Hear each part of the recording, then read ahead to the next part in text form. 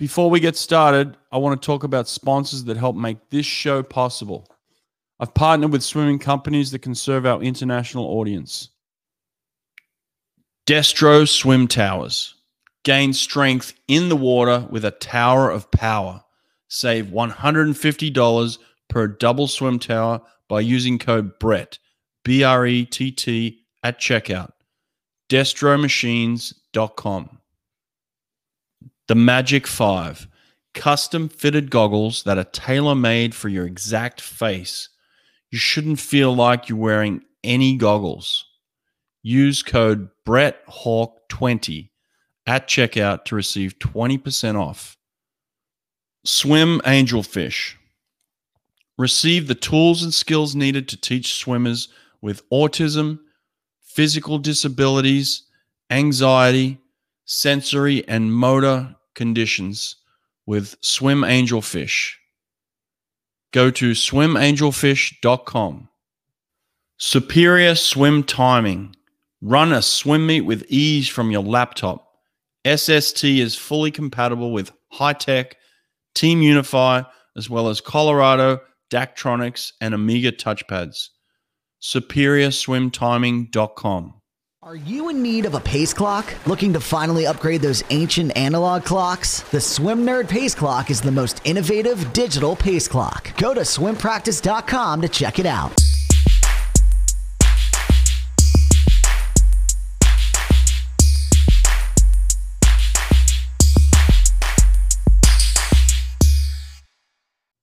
All right, I think we're on. Eddie Reese, welcome to my podcast. How you doing? I've been looking forward to this.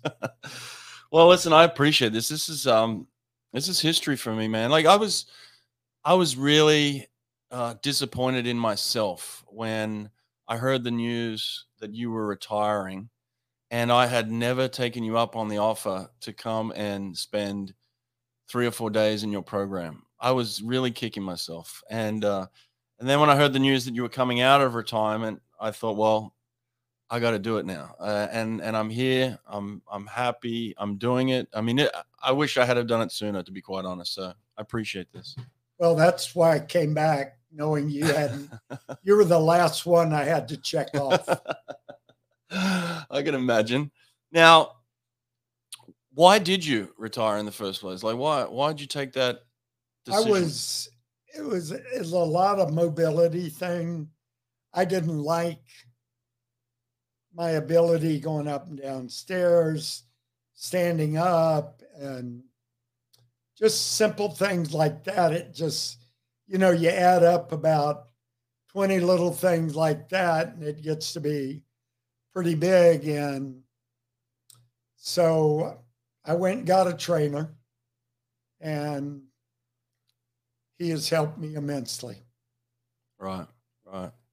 And so then the decision, once you get some physical health back, you think to yourself, and maybe some just emotional health after a huge season like you came off with all the COVID restrictions and everything that was going on and the coaching that you had to do on the deck during that time. So the emotional, drain that has on you, I guess, coupled together, you feel like physically and emotionally you can still go.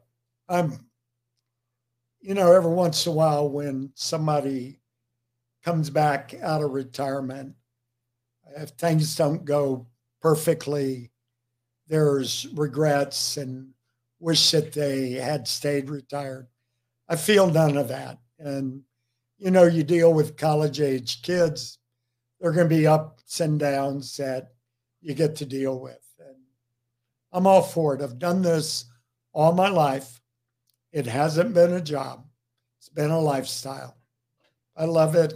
I love them. I'm on it.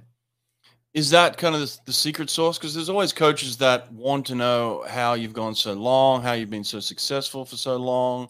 For you, it's never felt like a job then.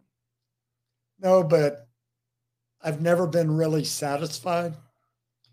Like the year we won in Iowa City, and we had 6 guys in the finals of the 100 fly. Right, yeah.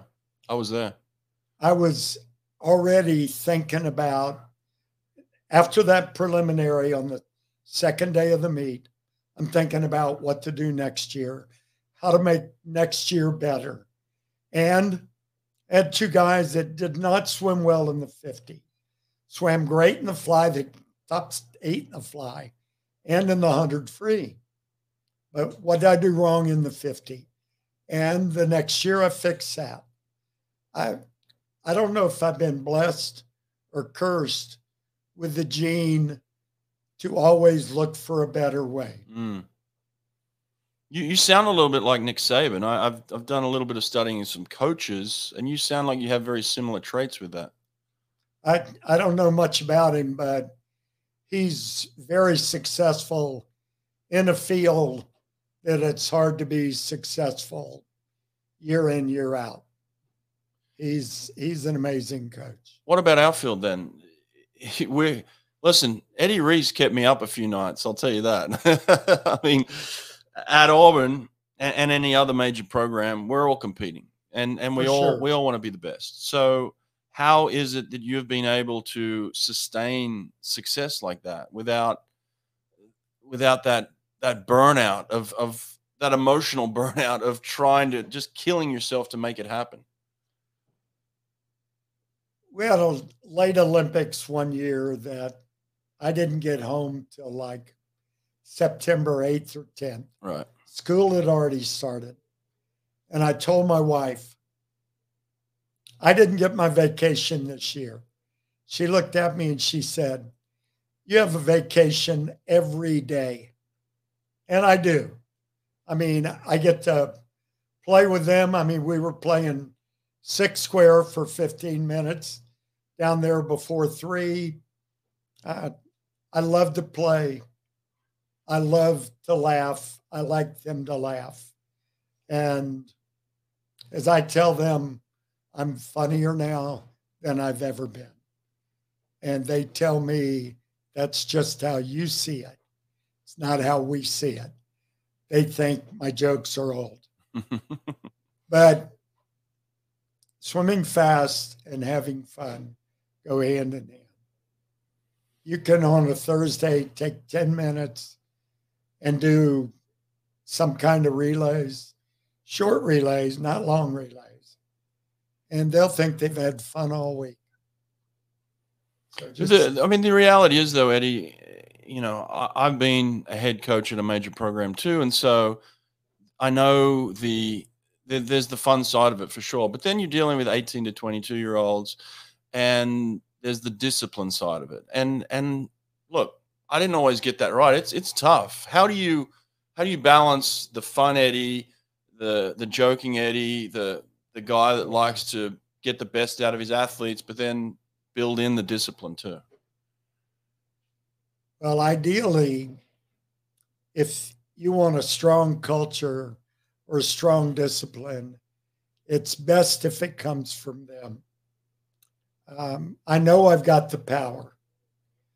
My saying is, you keep the power if you don't use it.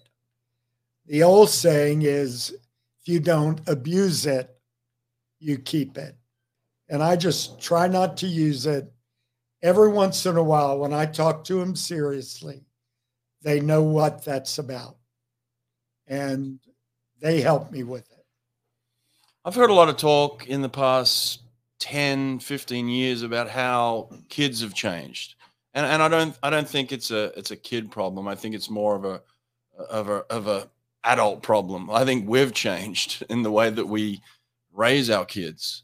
And this is the way that the effects have trickled down to them. You've been in this game 42 years, so you've seen generations of change. How do you keep up with the generations of change? I've been in this 55 years. Count my 6 at Florida, 6 at Auburn, and this is 44, 45. Wow. And I've never lost my enthusiasm. But talking about the difference in people, the way I see kids now is they go home, they get in their room, they're on their computer, either doing homework or the internet. Mm-hmm. they're not hearing good things from their parents because they're not hearing much from their parent. If they are early in their life, soccer or almost any sport, I've been to a lot of those practices. Kids don't hear good things there. They don't hear good things in the classroom. Swimming's the only place they hear good things. And it used to be, there was more of that before we started moving away from our base family, aunts, uncles, grandparents, because those people say good things to the children. Whereas the parents, they see them all the time. They maybe don't know what's good, but grandparents, aunts, uncles see them once a week, something like that. But the kids nowadays will work just as hard. And I think they will I think they discipline themselves better than 10 to 20 years ago. Wow, that's interesting that you're seeing a positive change. Most people these days are hard on the kids, they're critical of the kids, and here you are seeing positivity in the changes and where they're going. Well, the sad part is we all have different opinions, and that always gets us in trouble. But that's the way I like to view it. Swimmers for sure they're not as good hand-eye coordinated athletes as they used to be. I mean, they used to come from all walks of life. When they come home after school, they didn't go right to practice. They were out playing, and nobody does that anymore. And the swimming nowadays, because we can communicate with 10th graders after a certain date. They're unbelievably fast. They're faster than most of my team 10 years ago. Yeah. If I weren't coaching, I would not believe it. How do you stay ahead? How have you stayed ahead of the game in that? I mean, you're coaching people in the 80s, and obviously times from the 80s, nobody's doing those times anymore. You know what I mean? That's Thank goodness. So how have you stayed ahead of the generations in terms of where you think human potential is? I think that, one, because of Michael Phelps, a little bit, Ryan Lochte, we're getting better athletes in the sport. We had a few back in the 80s and 90s. Now I can remember one year, there were two good recruits coming out, two exceptional recruits graduating from high school. And since Olympic trials had 1,200 or 1,500 one year, we've been getting 12 to 20 exceptional athletes out there. And that is a plus in a lot of ways. But I think we've gone more towards individualizing practices. Right. And it's like club programs, that's hard to do. But yeah, I noticed it this morning. I'm walking around, there's 12 guys in the pool, and it's almost like there's 12 different practices going on. Almost. But everybody needs something. And if you can answer the need of Eddie Reese or Wyatt Collins or whoever, then just throwing them in a workout is not as good as that. So there are a lot of workouts that we do, like have 4 groups. And like we're going a combination of 4 100s on a minute, 650s on 50. Of the 4 100s were free. 650s were another stroke. And we had some easy swimming in between. Some of the guys were going 57s on the 4 100s, and that's where they should be. Some of them were 53s and 4s, and that's where they should be. So they can differentiate. They've got to help you. But I say this kiddingly, but it's true. They make me look way better than I am because they go at it. They work like we get a lot of coaches in here, foreign coaches come in and how do you get them to do that? I say, I'm only 10% of that equation. You talked earlier about a couple of different programs. You're in Florida and Auburn. You spent some time there, and then you end up at Texas, and you've been here, a long time now. Why did you end up staying at Texas particularly? I've been happy everywhere I've been. When I was at Florida, I could have been an assistant coach the rest of my life. My head coach there said, apply for this Auburn job. And he didn't want me to go, but he wanted me to go. Right. And so I did that. And were you ready at that stage to go and be a head coach? Oh, I'm still not ready. For the most part, no. But I was good with people. Right. And when I got to Auburn, they had gotten there. Back then, there were only 3 relays: the 2 400 relays, the 800 free relays. Right. They had gotten 10th out of 10 teams in 3 relays. Is the only points they've ever scored at the SEC level. Yeah. Right. So I knew it was a battle. And I mean, my first year, I recruited a 158 guy that 3 years later was 154, 200 meters. It just showed me what's out there, what potential, doesn't matter what they've been. There's potential. Now I know 158 doesn't get a look nowadays, and 154 long course doesn't get a look either. Everything's going faster, unless you've got a good stroke. Good strokes are the name of the game. What's the Rowdy Gaines story? How did you recruit him? How did you end up coaching him?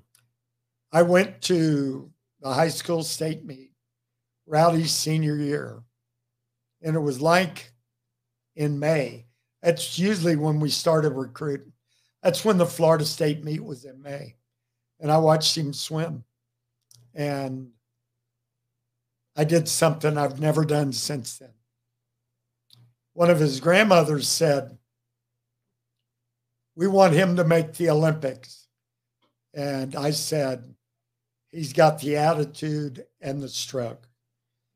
Freshman year, Rowdy came in, had a great freshman year, went from 141.9 to 136, anchored against Brian Goodell, even on the last leg, 800 free relay, beating the last 25. So when Rowdy went home that summer, went to swim for my brother in Gainesville, I said, Rowdy, you must become a 6-beat kicker. 2-beat kick, you can't sprint with a 2-beat kick. Right. But a 2-beat kick is usually because of strength relative to limb length. And he did more catch-up freestyle with a stick than he did in the rest of his life. And was he your first best swimmer? I mean, your first great swimmer? Bill Forster, yeah, was 3rd in the Olympics his senior year in high school. Wow. So he was the first of the Eddie Reese. Well, Bill came in, Dave McCagg, who won the world champs in the 100 one year. Forster won the 200 and 400 one year world champs. Scott Spann, who held American records in the 100 fly, 100 breast, 200 IM. I mean, all those guys swam for my brother at Jacksonville Episcopal High School. And so they were glad to see me because Randy beat them unmercifully. That's a good point, actually. How did the Reese brothers end up swim coaches? You know, I don't really know. I've got a theory.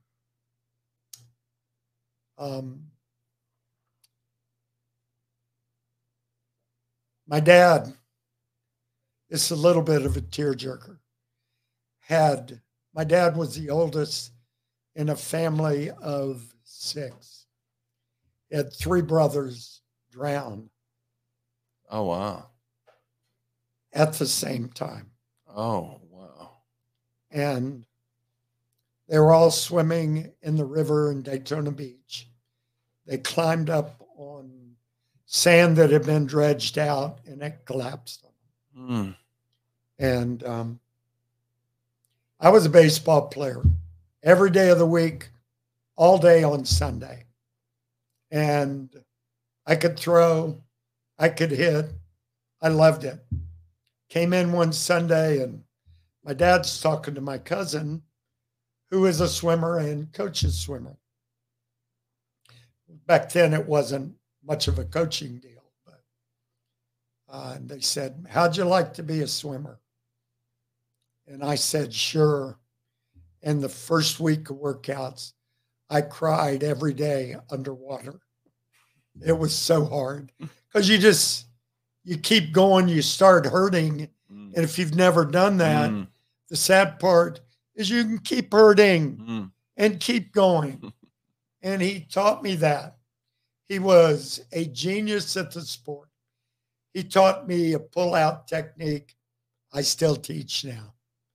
And he taught me fly kick back then.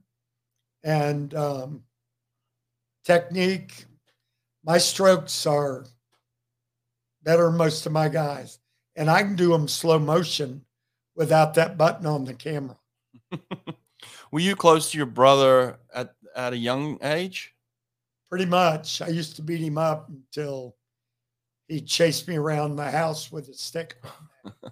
I quit doing that. But yeah, I coached him in the summer. He swam. He swam at Florida State. Didn't go to Florida. Why is that? Like, why? I think because I went to Florida. Oh, okay. So there's always been a level of competition between the two of you? Goodness, yes. Really? We hunt together, and he is a natural shooter. I'm a practice shooter. Right. I have to do it for a while before I can hit the ground even. And he just walks out. He hadn't shot in 5 years. And he starts knocking everything down. Wow. Hate him for that. Easy to hate. Well, what about this then? The things that you're doing at Auburn as a young head coach, what are the things that have stayed with you from that time to now? I got an individual medley swimmer in who was a very poor butterflyer. He was like 58. This was 1972. He was like 58 for 100 fly, flat start. Good backstroke. He was a breaststroker. Good distance free. So I brought him in and we worked butterfly. Monday, we would go 4 400s fly with a tube on. Wednesday, we go 20 50s fly with a tube on. So the end of that year, he went out in 55 and won the IMIC conference. He dropped from 203 in 3 years to 150 in the IM, working on weak stroke. And to this day, we go an hour, 3 mornings a week on your weak stroke. Right. But not butterfly with a tube. Well, now it's butterfly with the strap. With the band, with the D band. Yeah, with the band. And we started spin drill there. Used to see backstrokers jump in the water and Right. by their lane, just head and shoulders out, spin. And if you watch, their hands go in perpendicular. They go in slightly outside the shoulders. It made them do the stroke right. We got to where we'd do 5, and I don't recommend this, 5 200 backstrokes on 3 minutes. Spin drill. Wow. Spin to the flags, then do a turn. We had 2 guys come in at 57 in the 100 back. In 1 year, they went to 52. We had 3 guys at 55, and one of them went 50 point. The other one, I guess there were only 2 guys. And the other one went 51. But spin drill is the best single drill for a stroke Still. and the hardest drill. Yeah. Still used often to this day. Absolutely. Yeah. Great drill. And back then, I had everybody pull breaststroke with a buoy. 50 men, everybody. It just does something for the arms. And we don't do that as much now. And back then, breaststrokers flutter kick for like 8 weeks, first half of every kick set, due to capillarization or circulation. You can build capillary beds in the lower extremities, which is hard to do, only through freestyle kick, because you can only kick that fast enough to create the oxygen need. Breaststrokes too slow, fly kicks too slow. So they do that to help their circulation down the line. Have you always enjoyed coaching all the strokes? I mean, have you felt comfortable? Was there a stroke that you struggled with early on?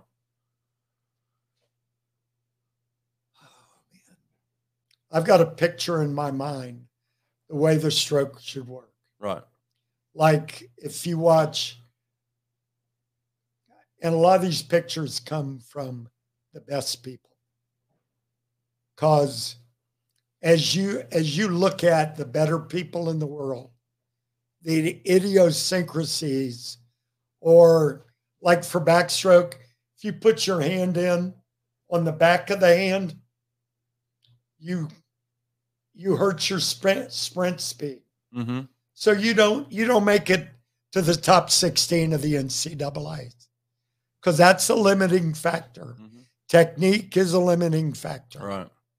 If you cross over too much freestyle, it's a limiting factor. Breaststroke, timing, and head position. A lot of coaches in the 80s, when you were developing, weren't valuing technique back then. So were you kind of an anomaly? Were you out of the ordinary? You mean, was I strange? Yeah, maybe. When I was at the University of Florida from 66 to 72 as an assistant, I got to go to a couple of NCAAs. I swam in 2 when I was a junior and senior at Florida. And I noticed everybody was big, strong, and in shape. And had terrible strokes. So at that time, I made up my mind, we're going to be big, strong, in shape, good strokes. Right. If you watch my team on free relays, they're doing it pretty much the same. Well, if I watch your team too over the years, it seems like you have a type of kid, a type of person that swims for Eddie Reese at Texas, and it's big, strong, lanky, kind of, big American men. I mean, do you have that in mind when you're recruiting a type of athlete that you're looking for? Well, if you look at it from the laws of physics area, and the America's Cup was 12-meter sailboats or sloops, all right? And they wanted to make it faster. I love the America's Cup. Yeah. When we raced Australia and New Zealand, but they want to make them faster. Right. The only way you make a boat faster is to increase the longitudinal axis. So you would think if you apply that to a swimmer, I got that. If you apply that to a swimmer, Right, then you have greater potential when you're taller. But that, I mean, there's so many ways to overcome that now. I mean, Carson Foster's not the biggest guy in the world, probably not ever going to win the 50, but he's got a good fly kick. His technique on everything is world class. So you look for, there's definitely, you're looking for physical attributes, but beyond that, you're also looking for technical skills. I look for feel for the water. Right. We talk about it. We do not know how to teach that. And that's something you can see on a young kid. You can spot that. Well, if they've got long arms and long legs, a lot of times they haven't got the strength to show that. So you've got to look beyond that. Give me an example of somebody that you walked onto the deck at their practice. Okay. And you spotted and you were like, I can't see it right now, but 3 years from now, I can see potential. All right. I'll give you a closer one than that. It was the Nationals were here. Yeah. And in between prelims and finals, I went to play racquetball. And I came back on deck and there was a guy going about 35 for 50-meter free. I just stopped. And then I searched the deck to see who was coaching him. And I went up to the guy and I said, "Who's your freestyler?" Said he's not a freestyler. I said, "He will be." It was Neil Walker. Made the Olympic team in the 100 free and the 100 back. But it still gives me chills. A lot of times, 3 years out, it's hard to see those guys. That's why you have, if you work them hard enough, you have those guys come out of nowhere to score at the NCAAs. Yeah, absolutely. It's interesting that you picked Neil Walker as your example. He was a competitor of mine. I know. We went into the 50 seated ahead of you. You did. You won it. You did. What did you think when you saw this Australian foreign kid turn up at Auburn University? Did it upset you? No. Every foreign athlete I've known has been very mature. They do well school-wise. They have a purpose in their swimming. So I appreciate them and what they're doing. You've always been super respectful, and I'm joking when I say that. But you've also had a belief of America first, and that's a very admirable thing. Why have you taken that approach just personally? I've always felt like I would rather go get 2 or 3 Americans for the total of a full scholarship than one foreign athlete. And that way, in 2 years, I could at least equal what the foreign athlete did and be working towards getting Americans in the Olympics. We love our guys to make international trips. It's one of our first goals. And you're patriotic too. You want America to be great, which is a good thing. I'm Australian. I want Australia to be great. So there's nothing wrong with that. But that's kind of been a philosophy of yours at Texas is make America. Everywhere I've been. Right. Everywhere I've been. Right. We have a saying that I'm going to get them to go faster, even if it kills them. I like that. Their parents don't like it. Haven't killed anybody yet, but you've got them faster, that's for sure. It's the training. Well, I tell you, the approach that you've taken has made the world better because in making Texas great, you made every other program in the country want to be as good as you. And then in making America great as a superpower in swimming, I can tell you, we wanted to be something like America at some point. That was always like you guys were up here and we were down here, and we just looked up to America. I think around the 56 and 60s, you guys were up there. Yeah.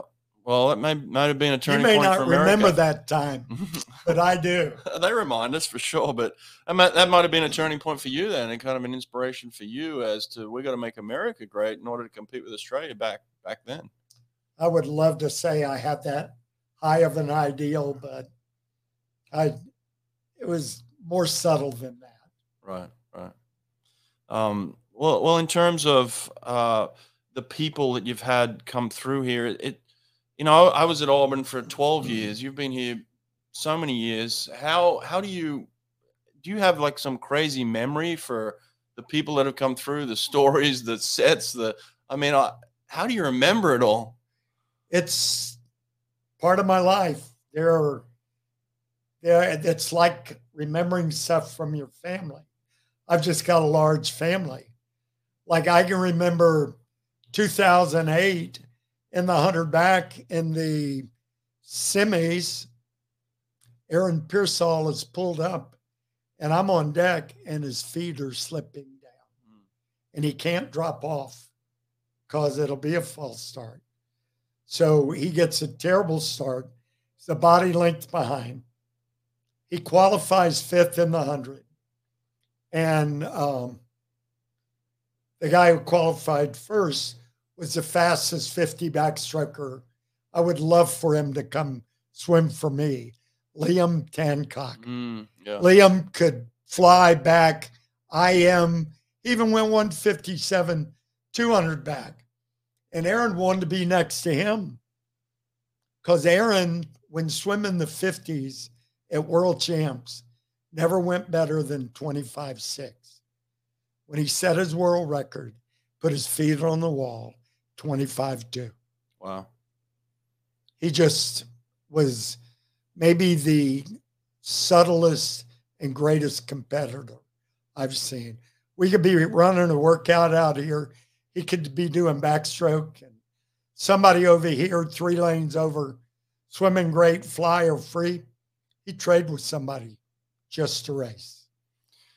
That's interesting that you pick him and his competitive nature, and that kind of draws me to a question of what are the similarities between the champions you've had come through. You mentioned Neil Walker, Brendan Hansen. You've had real champions come through this program. Are there similarities between all the guys that you say, like, if you don't have that, then you'll never be that? Well, brings up Ian Crocker. Right. Ian came in making the Olympic team out of high school as a summer after his senior year. And he thought the weight program he did there was good. Right. First year he hid from me in the weight room and swam in the sprint group. And he went, and Michael beat him the next summer. So he moved 3 days a week to the distance lane and did 80% of what I wanted in the weight room and went from 52.2 to 50.9. Then he was in the distance lane 5 times a week. He went 2100s free on a minute. First 17 were 55. The last 3 were 53. Wow. He could do amazing things. So it's a matter of buying into the program. Well, like Brendan was third in both 100, 200 breasts in the trials. Third is last. It's really great out of high school that he did that, but he came in as a man on a mission.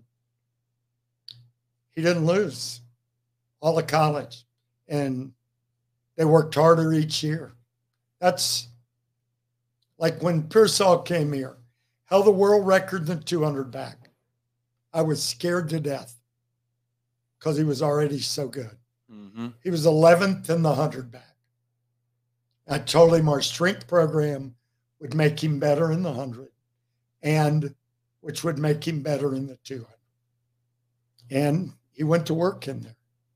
You're one of the only programs I know that has continued to do the strength beyond just the swimming. You do the weight training. When did you make that decision, and why have you decided to keep that? When I was in graduate school, actually before then, my junior year in college, we used to do isometric contraction. Right. So you push against an immovable object. And so I started doing some reading. Back then there was a Research Quarterly that had every study that had ever been done and documented. So I looked up every study that compared people that swam only, swam and exercise. Everything from swimming and running, swimming and gymnastics, swimming and weights, swimming and push-ups, sit-ups. The swimming and exercise group improved more and over a longer period of time. So it was an easy sell for me. So that's been doing that. Have you felt pressure to give that side of it up at any point? No, because I listened to strength programs from around the country, and the strength coaches don't come from a swimming background, or they're not willing to listen. Right. Because they treat us like what I call the vertical or gravity athletes. We're not that. We're horizontal. We circulate easier. We don't have to go against gravity. And our lifting is different. And the guys I've had here, I set up the program, tell them what I want, and I've had nothing but really smart kids. And they do the safety, they do the technique, and they make sure they work it. And if somebody needs adjusting, they tell me, we talk about it, and I usually go along with what they say. We've got a guy now that is, did you go in there the other day? Yep. Clint is. Mm-hmm. So you have assistants that work with you in Clint can do it by himself now. Right. He knows us. Okay. So we're good.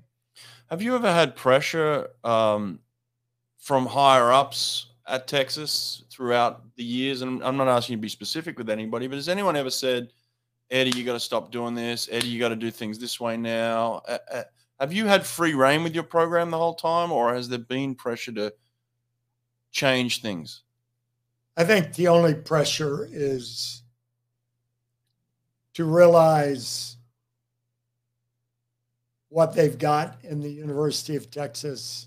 Right. And they need to take care of that. Right.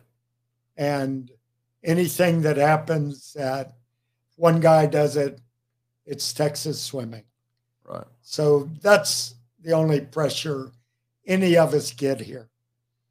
All right. When our athletic director got here, he has a head coaches meeting once a month. He tells us what his problems are, what we can do to help. And he said, first meeting, he said, tell me what you really need. We'll get it. And then you take care of it. Nice. And that's what you want. You just want support. Well, that's right. Yeah. Yeah. Have you ever felt like you needed anything here? I mean, you've got this beautiful outdoor pool now, which is nice. It's a great addition. And for me, it's been a long time coming for you. I felt like, maybe you could have used that 10, 15 years ago, but you got it now. But have you ever felt like you've needed anything here? No. Every once in a while, I ask for specific weight equipment. Right. And, but everybody laughs at me because I get what I ask for. Every 8 or 10 years, I ask for something. You got to be happy with this pool. Oh man, I unbelievable, mean, beautiful, it's beautiful. we get the time slots we want, and we do our weights before we swim, and they say, "How am I going to move after this?" I said, "Part of the training experience." And after they have a good warm up, they kill it. Tuesday is one of our fast days. Some guys lift on Tuesday. Some guys go Monday, Thursday, some Tuesday, Friday. So the Thursday guys or the Friday guys, that's a fast day too. They're I'm fine with it.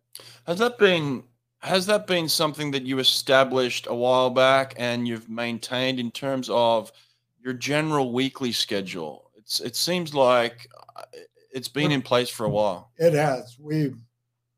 Everybody comes in on Monday morning. Then there are 4 mornings in which you must make 2 of. And you can go relative to class schedule whenever you've got a test, or if you get a chance to sleep in. You do all that. But what I'm amazed with is that, and I would struggle with this, and I know you haven't, but I'm trying to figure it out. What I would struggle with is, okay, a guy picks a certain workout, and each workout's different. How do you know that they're getting what they need or more than enough if they're just randomly coming in? Wyatt and I talk about where we are in the season, probably 2 or 3 times a week. Wyatt will say, "What are you looking for this afternoon?" Right. And we have different groups. Yep. And everybody in our country can do a hard workout, but you want to make it a hard workout that works in that time of the year. Right. And the next day, same time of the year. There are different ways to do, there are millions of workouts out there. Yeah. Oh, yeah. And I love workouts. I told them if I didn't have to go to meets, I could coach till I'm 100.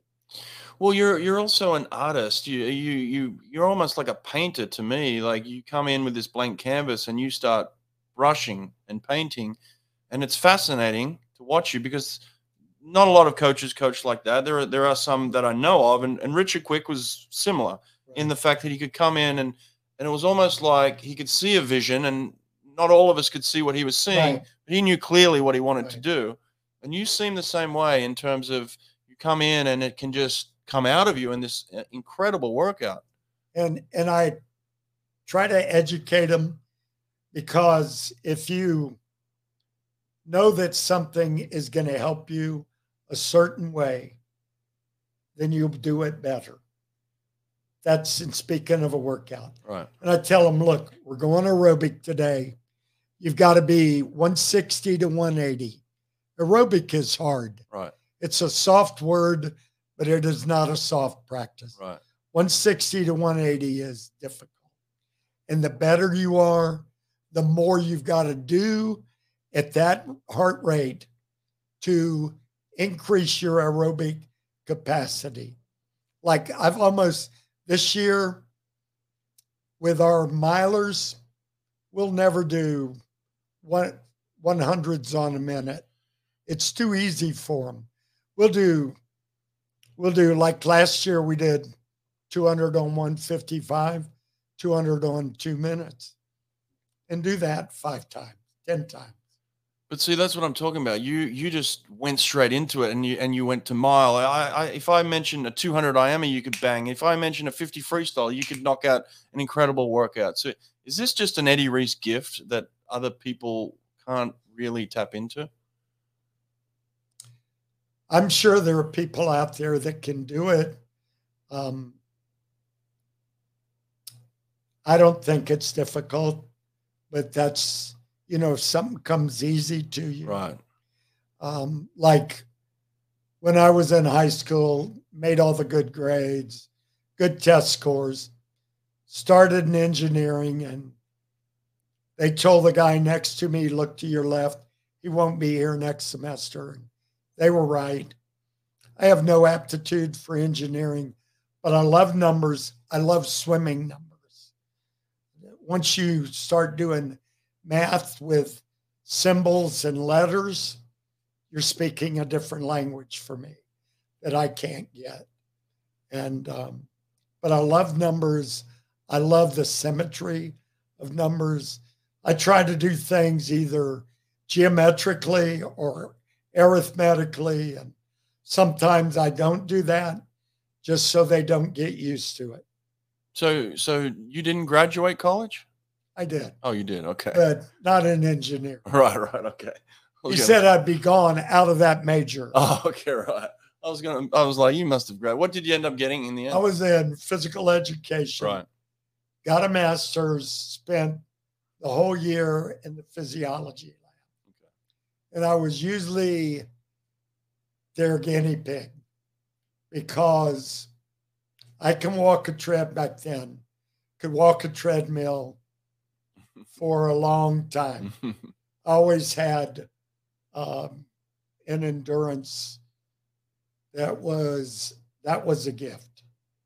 I mean, like, I love practice because if somebody made me mad, I'd go over in their lane and beat them at their stroke. If it was long enough practice. So, is that something you admire in athletes now? Endurance? Right now, we're getting athletes that are so fast and so good. The thing you look to admire is work ethic. Right. And like I tell people when I go to a club to watch a recruit or just go to watch the club, I look for two things. Right. Are you streamlining? Are they kicking fly kick off the wall? If they're not, you are not coaching them to help them to be better. And that's one message I could get out there. Absolutely. Basic skills that are absolutely necessary to swim fast. That's for sure. Fly kick is the new fifth stroke. It's the second fastest stroke. How have you managed to develop fast underwater kickers? We've had a couple of years where we do a 500 warm-up freestyle. We put fins on. We go 5 200s fly kick on our back. You streamline 6 kicks off the wall, pull your hands to your side, then do a backstroke turn. And you do that for 5 200s on 3 minutes. I had a group that held under 150s, another group under 2 minutes, another group breaststrokers, and they were under 210. So it's strong. They're going. They got to go hard on it. Got to go hard. Okay. Well, at a club level, if you were to do 6 100s, most of them, to get better, all they'd have to do is to do it. At our level, you can't do that easy. You got to go for it. Or you're not going to get better. You're wasting your time. Yeah. The reason I do fly kick on the back, hands at their sides, is allows a greater range of motion. So there's more involvement of the abdominals and the quadriceps. So we've done it for years. Probably 10 years ago, I started doing it. And we started working on this. And first time we did 8 1s on like 215 without fins. We were 105 to 123 average. 6 weeks later, we were 56 to 108. That was the breaststrokers at 108. So you're a product of what you do. That's why we do the weak strokes in the morning. So me and these guys are talented at 2 or 3 strokes, And if you start winning at something, when you're 12, you don't enter the ones you're going to get beat at. Mm. The coach needs to make you do that and keep it moving. Keep swimming those off strokes because we don't know what they're going to do. Wow. I mean, there's so much to talk about in terms of training, but I want to go to this. I want to talk about the relationship you and Chris had because I was so envious of it. It was something that was clearly a strength of the program, something that united the program. To have someone as great as a leader as Eddie, but to have somebody that supported the leader so well in Chris. How was that relationship able to work for so long? First of all, Chris Kubik was a genius in many areas. We were just lucky to get him in swimming. And one of his real strengths was people. Right. He could come into we could be on deck and they could be coming in. And he said, I've got to go talk to John. Why? I said, do you see his face? He's got a problem. I need to talk to him. And he'd go do that. And he could do workouts that were incredible.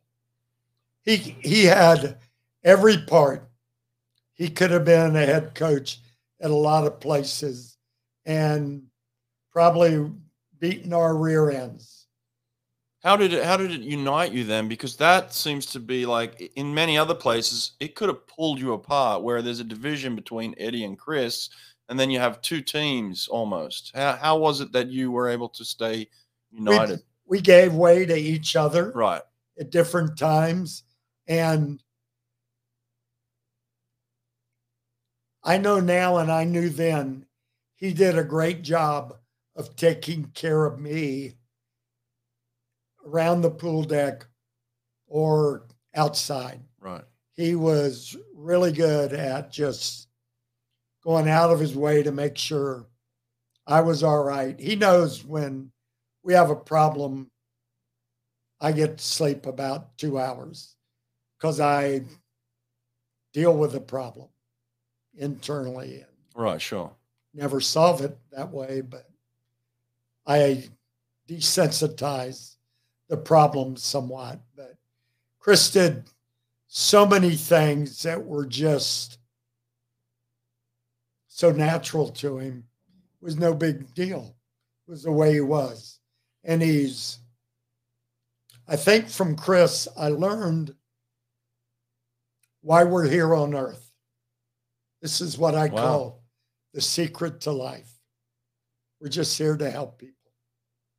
That's the name of the game. And that's what he did every day, just help people. Yeah, we both did that. Would that be part of your advice to young assistant coaches now, like who are if you're giving advice to an assistant coach, knowing that what the head coach is looking for, what would you say to that person? Well, I'm a firm believer that the head coach of a club team or college team gives their assistant coach a direction in which they want the swimmers to go. Right. In other words, if you want your 14-year-olds to be good flutter kickers, then they need to be doing it at age 12. So when they move up, it's a skill they've got. And tough for young people to do this, but you've got to forget yourself. Just take care of your swimmers. That will stand you better in the long run. If something doesn't work, first person I point to is me. Or you never get better if you always blame it on them. And so I think, last year NCAA's worst 200 relays we've ever had for the people we've got. We got like 5th or 6th in both. That's never happened. Not with the guys I've got. Right. So it was either strength training or rest.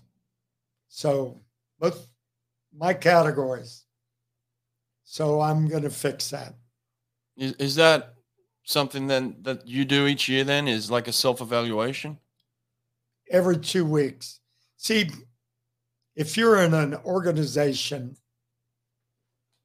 and it goes dark, got to hire you to turn it back light. But if you're an organization and you make a rule, you may not be able to get rid of that rule because it takes such and such a vote. If it's not a good rule, how do you get rid of it? If something's not working for me, it's out. Like we're kicking now with a snorkel. I think, honestly, the only way to kick puts you in the right body position, protects your lower back. If I coached the Masters team, they were flutter kicking. They'd have to do it snorkel, face in the water. I'm not in charge of everything yet, but if that's not working, I'll change it tomorrow. And I've already had comments that it's working. They really feel good about it. And I do listen to them. A lot of what I know and what I learn is from listening to them. And I ask them things. What did that make you feel like? Like we were doing a lot of breaststroke pull with a buoy this morning. Right. Which is easier than with the band. I wanted to know, was it getting what I wanted? Was it training their arms? The only way you train is to get tired, hurt, and keep going. And it was doing that. And so you're not afraid to keep asking questions. Yeah. Yeah.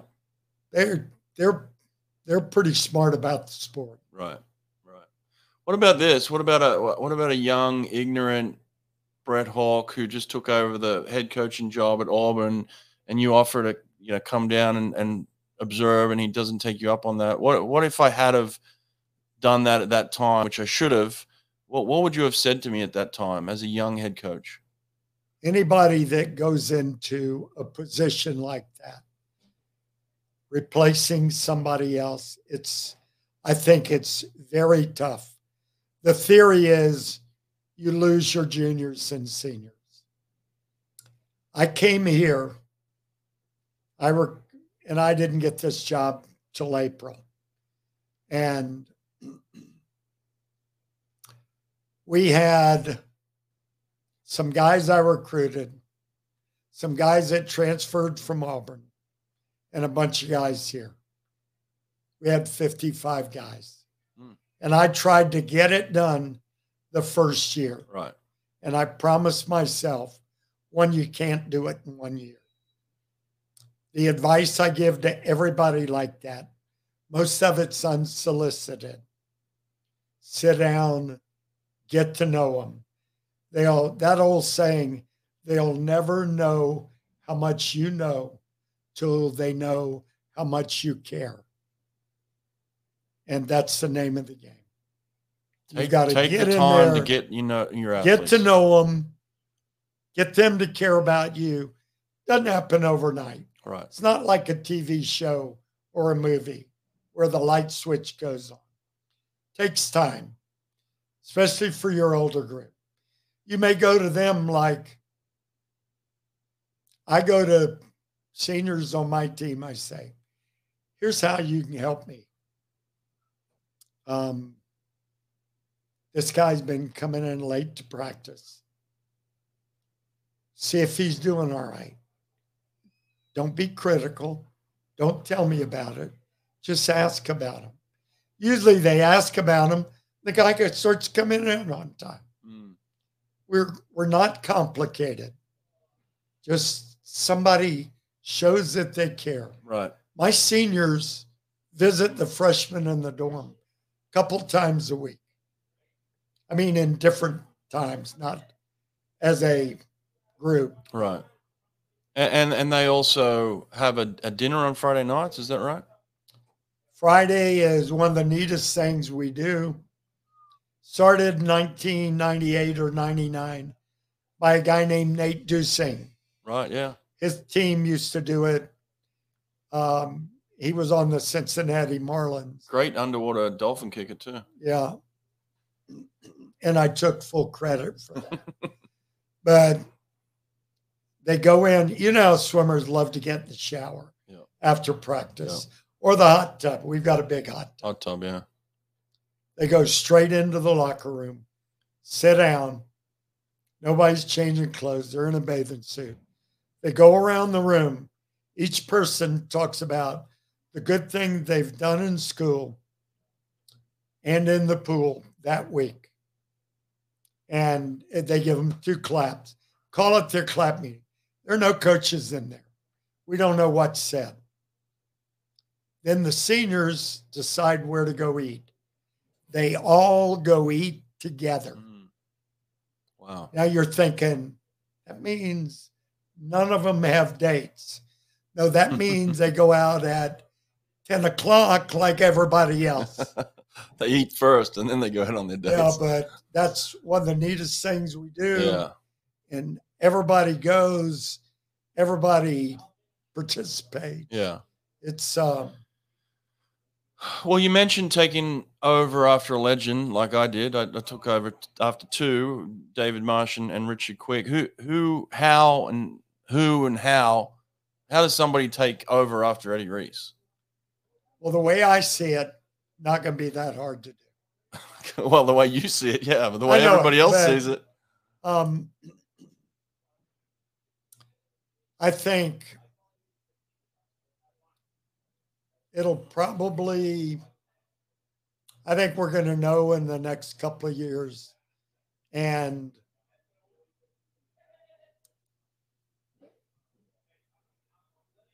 it's all how you treat people on a daily basis. We were talking at lunch how it's not how you treat people when everything's going right. It's how you are when things aren't going right, either for them or for you or for both. You got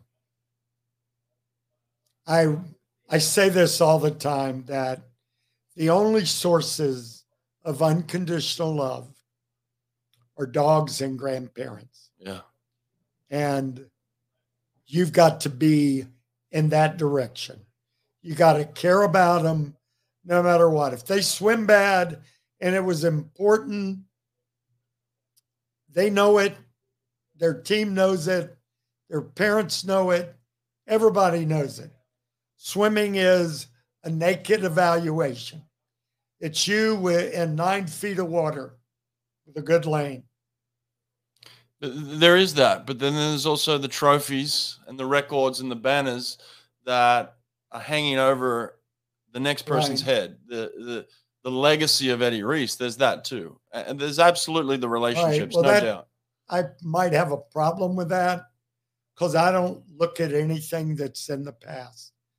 I kind of like, you won't believe this, that Janet Jackson song. Uh-huh. What's that? What have you done for me lately? Okay. That's how I live. Last year, in the history books, we got to get it done this year. Just you talk to the team and told them why we've been telling them once a week. Whatever you've got in this country, many people want it. Right. And must keep our work ethic level up, our level of taking care of each other outside the pool. Well, a lot of people want to know then, and from you, like, do you have someone in mind who you want to take over from you? I do. Okay. I am not allowed to say. You're not allowed to say no, and I get that because you're still here doing the job, so we don't even want to go there. But do you have a say in it?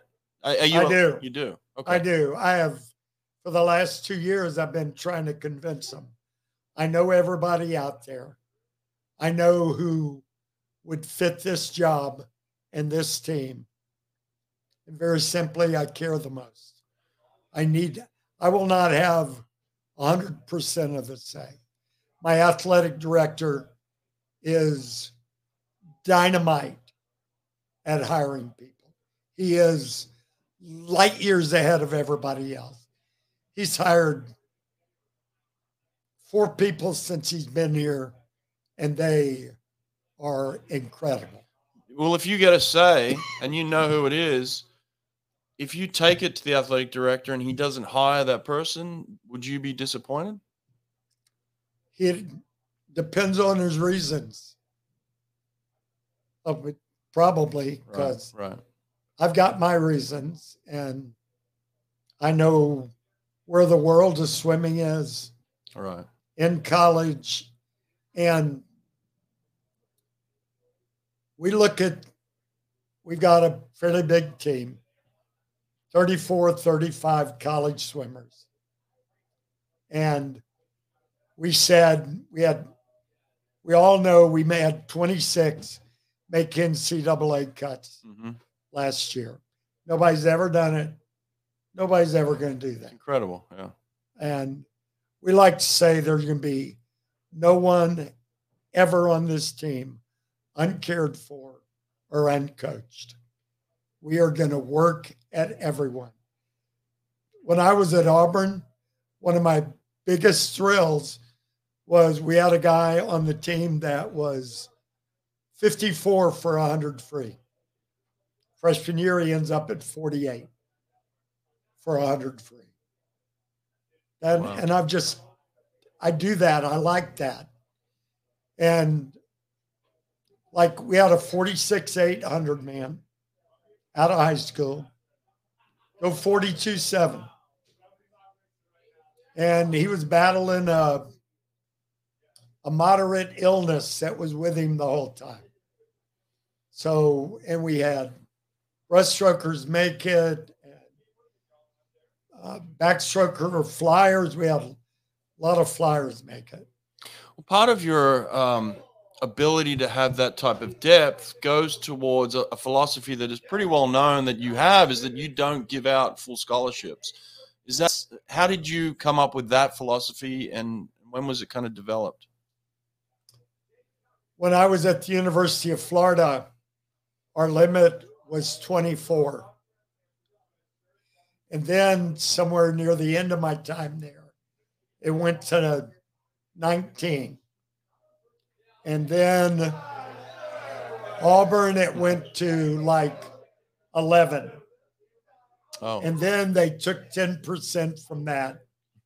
This is just idiotic to make it 9.9. Right. Instead of 10. Yeah, I don't understand. I've never understood it. Well, but you got to make that money go a long way. We do. We have a great academic institution. We have great support for academics and for health and for all the training. And we've had some people that decide to come here to see how good they can be. And we give everybody a chance. But you knew you couldn't have the depth you needed to win if you were giving out full scholarships. You can't. You think, oh, I've got 9 scholarships, 2 for diving, right, 7 for swimming. It just doesn't work that way. Have you flat out lost some guys that you wanted just based on the scholarship dollars? For sure. Yeah.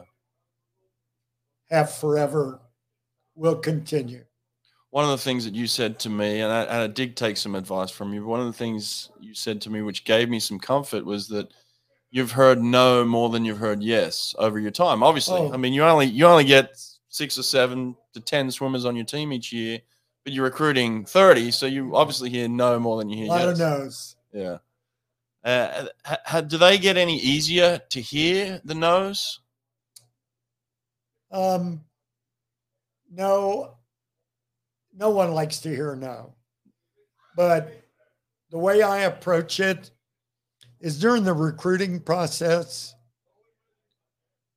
we have gained someone that knows a lot about us, and we know a lot about him. Right. very simply, we want to keep him as a friend.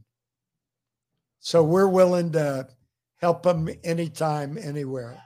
Like one of my favorite people in the world went to his house to recruit him, went to Stanford, guy named David Nolan. Right, yeah. One of the best all-around swimmers the earth has ever seen. Yeah. As a high school swimmer.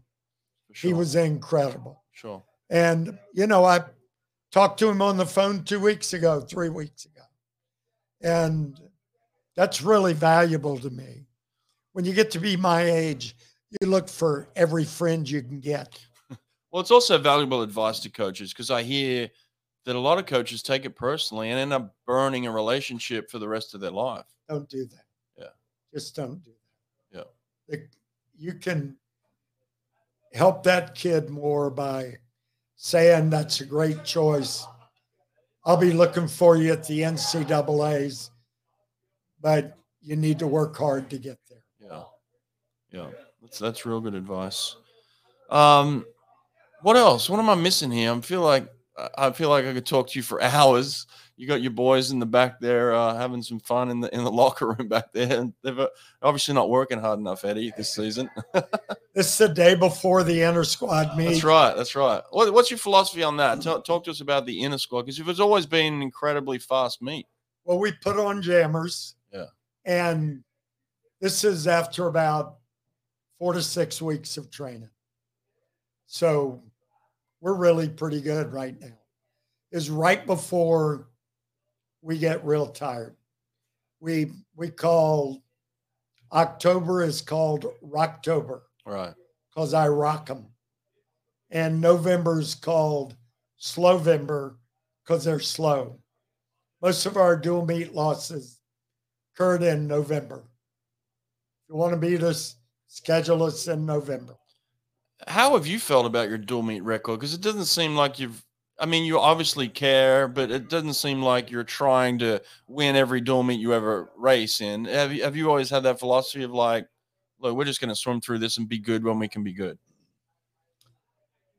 Back in the old days, I used to schedule people that would rest for us, and we'd screw up their season, or they'd screw it up. All right. Some of the teams on the West Coast would rest 2 weeks for us. Right. And I'd screw up their season. And we just go right through it. Honestly, I have no clue what my dual meet record is. Because I can remember some of our best teams were 2 or 3 losses during the dual meet season and winning NCAAs. You haven't won every year. You've won a lot.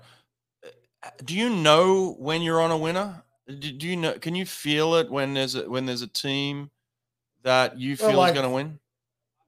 We always feel like we got a chance going in. But if somebody's really good, we may not be able to beat them.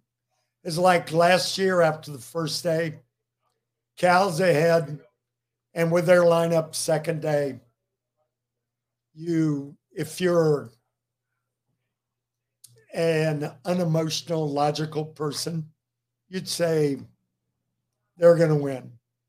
And we stand up in the 400 IM and get 4 guys in the top. And all of a sudden, it's a meet again. We had 3 guys in the 200 free, 1 in the consoles. I mean, they did it. Dave Durden, at the end of the meet, said, "You have a great team." Wasn't a comment about individuals. Right. And it was. I mean, we had guys that had never scored making top 8. Mm-hmm. So I don't ever put limits on them. You've been known to not be known for the rah-rah type, speeches on Saturday when the meet's close and things like that. What's been your philosophy with that? How do you get the best out of your guys when the meet is close? when we're doing certain things in practice, I try to educate them with what we're doing.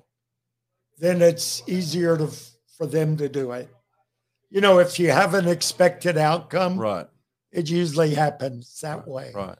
And we just talk about the simple things. Not a complicated sport. You've got to be a little tougher, pay attention to the finishes. We have a certain way we like to do our last 50 and the 200 or the 100 free. We have a breathing pattern. For the last lap, we don't always do it, but we've got breathing patterns in that make us a little bit better on the end.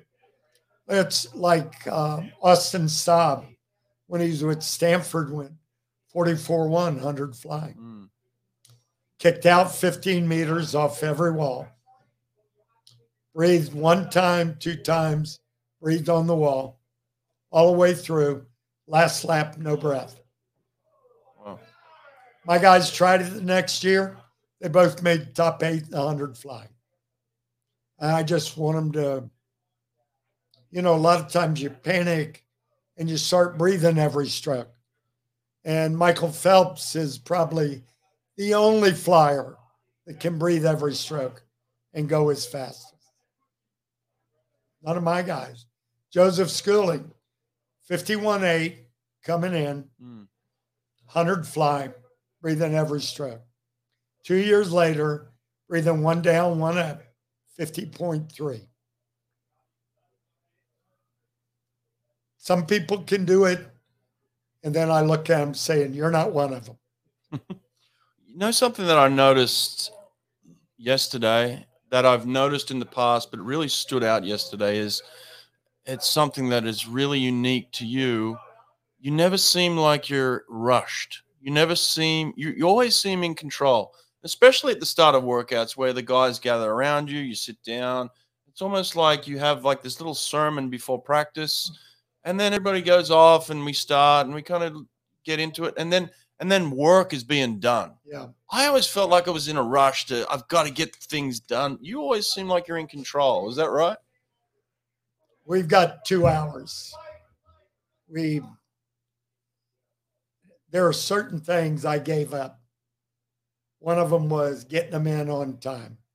I remember the Doc Councilman videos with him trying to use a hose and chasing his kids up in the bleachers to get them in. Yeah. And I just didn't want to do that. And I would just like them to go in on time, close to it as they can manage. And I understand. First 30 seconds I dive in the water were some of the hardest of my life. Right. Because that temperature change. And so I don't dive in the water much. But I just don't rush them. They rush in the water. That's, it's pretty much your personality. Right. Mine just happened to be this way, and it works all right. There are things, every once in a while, I get guys that would be better if I made them do it. And I educate them and get them to do it. I've always admired Randy in that he made them do what was right in the water. Mm-hmm. And I get them to do it. And I'll miss 2 or 3 guys because of that. But I got to stay within what I can do. Does it frustrate you, or is it complimentary to you that everybody wants to know what the secret sauce is for Eddie Reese or Texas? Is that frustrating, or is it complimentary? Well, I think they're missing the point. I told Wyatt the other day, because our AD wants them to write down everything we're doing. Like that's the answer. Right. Well, it may be part of the answer this year. Right. Next year it won't be for this same group because they'll be different. And it'll take different training items to make them better. And I just told Wyatt, there's no secret sauce. I said, you've been out here too long. You affirm people as much as possible. Like what you notice Carson doing. He's saying good things to people in the workout, and it's happening all over. That's the key to our culture. When they're swimming and working hard, they are saying good things to each other.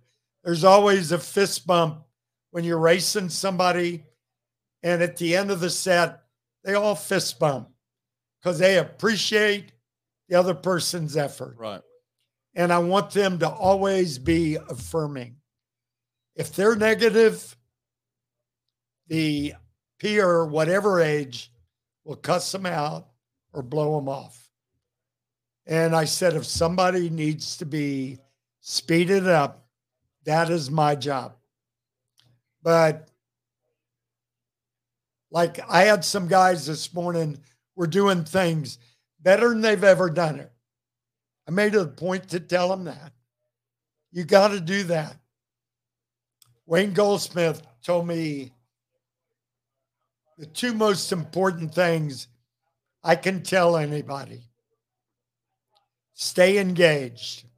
It's real simple. In coaching language, that means talk to them a lot. Like with our volunteer assistant, I say, I don't care what you say to them. Make it positive. Talk to as many as you can all the time. This morning, I walked 3,500 steps during that practice because I was getting everybody off. Yep. And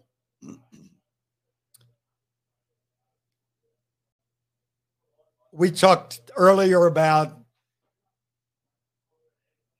you shouldn't get your value by how fast you swim in a meet. Right. But they do. Right. That's the theory is don't, and reality is it's going to happen.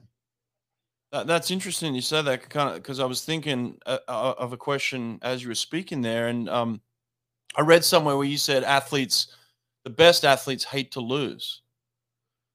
So, how would you categorize yourself as a competitor? Do you hate to lose? You'll never see it, but I'm one of the worst. Actually, I think I've seen it a couple of times where you have lost, and I can tell you're not comfortable with it for sure. Right. So well, there have been some times we've won when we weren't supposed to, right, and we lost when we should have won, right. And I'm uncomfortable because it's me, right? It's my problem, right? I did it, right? I don't want to ever be that problem.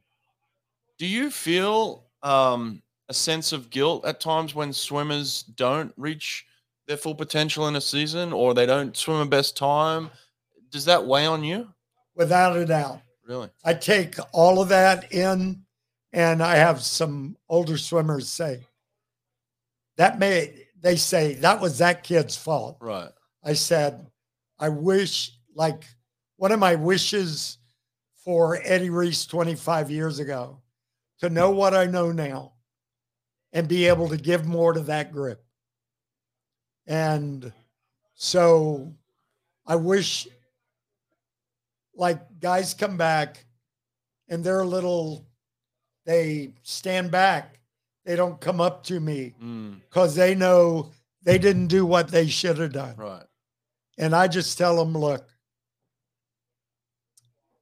at that time of your life, that's the best you could give. And I wasn't smart enough at that time to help you. And that kind of takes care of them. Wow. Because that's true. I mean, we're supposed to be smart. We're not. Smart is if something works, keep doing it. If it doesn't work, quit doing it. Intellect is book learning and the retention thereof. In wisdom, I've had probably 3 swimmers in 56 years that have had wisdom. Wisdom means that you know the right thing to do without screwing up. Mm-hmm. I've had 2 guys like that, and maybe 3. Most men have to marry wisdom. True. That's my definition of knowledge. The retention, the intellectual part. Thanks for being here a while when the lights keep going out. Yeah, but there's still somebody home.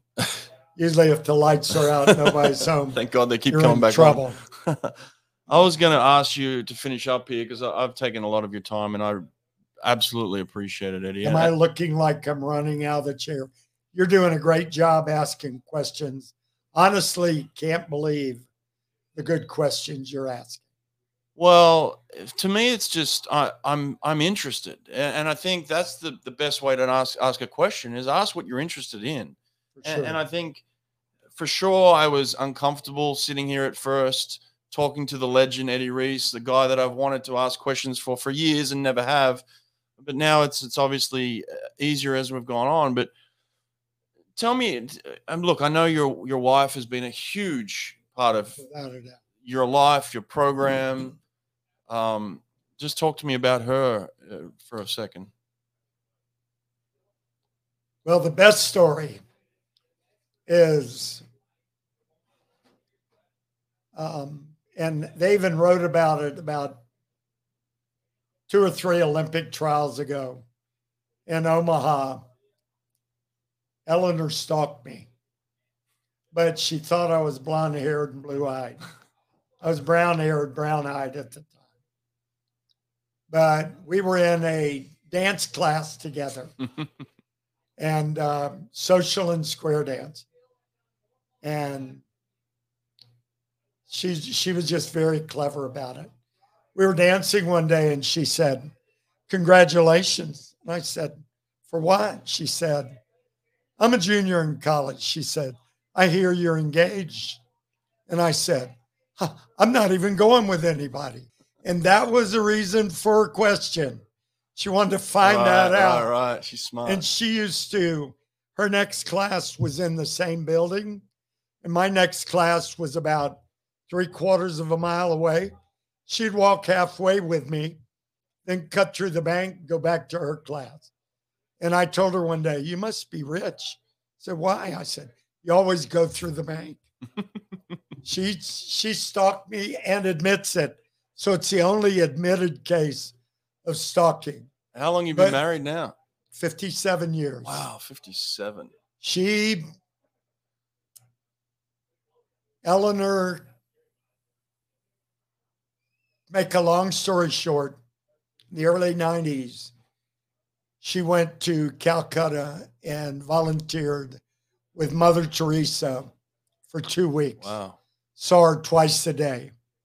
And worked in the house of dying, worked in the house of orphans. They got to visit the leprosy house. They wouldn't let workers in at that time. They just let you visit. And she started really the homeless, taking care of the homeless in this city 40 years ago. And as all swimmers, I married 2 to 4 levels above what I deserve. She is, I can be having a problem and I'll say, "Here's my problem." And she gives me the just simplest answer. Go talk to him about it, or quit worrying about it. Call him now. Right. And see if that's what's happening. Because she knows when I worry, I don't sleep. But she has been a phenomenal strength, still is.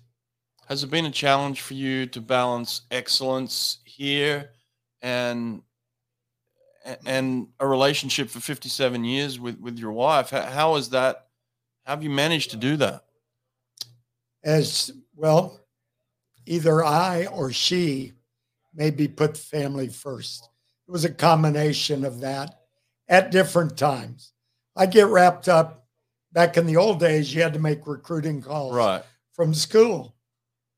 And if I was at school making recruiting calls and I didn't get to put the girls to bed, I showed up at their lunch the next day in elementary school and eat lunch with them.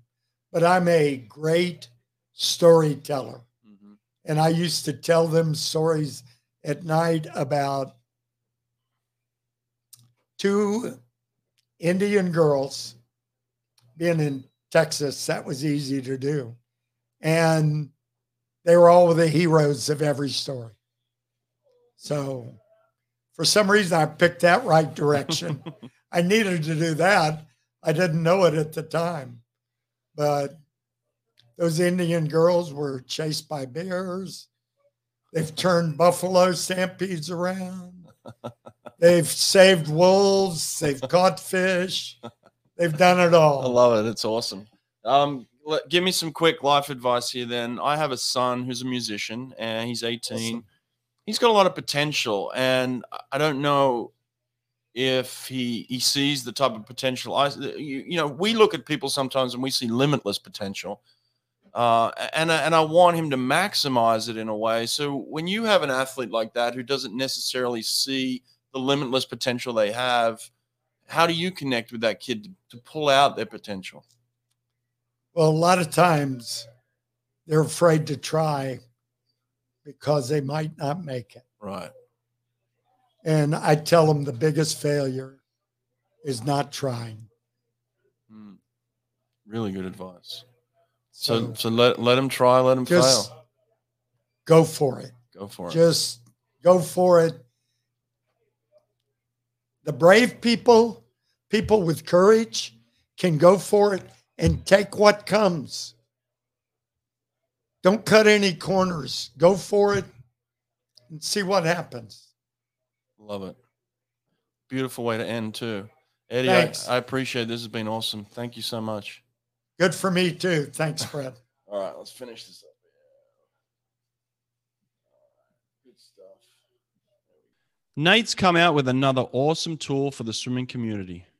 It's called SwimNerd Live, and it allows the data and times from your actual scoreboard to be broadcast and viewed in real time on any smart TV, phone, or other device, such as the TVs in your facility lobby, ready room, or by athletes' family members across the world. A very simple and easy to use necessity for any team or facility that is live streaming their meets results. You actually see the live meet timer counting up. The splits come across the screen as the swimmers touch the pads. It has all the information you're looking for: event, heat, lane, name of swimmer, times and places. There are so many things you can do with this software. SwimNerd Live turns any smart TV into a portable digital scoreboard. Hang a TV out in the hallway of the pool or on both sides of the stands. This is perfect when you have swim meets and the kids are in the gym down the hall. They've made it incredibly simple for anyone to watch. One click on any device and they're watching your swim meet live in real time. And here's the cherry on top. SwimNerd Live also provides advertising space for you to show off your sponsors, promote your upcoming swim camp, or have your alumni just one click away from donating. This software will pay for itself. Go to swimpractice.com to learn more.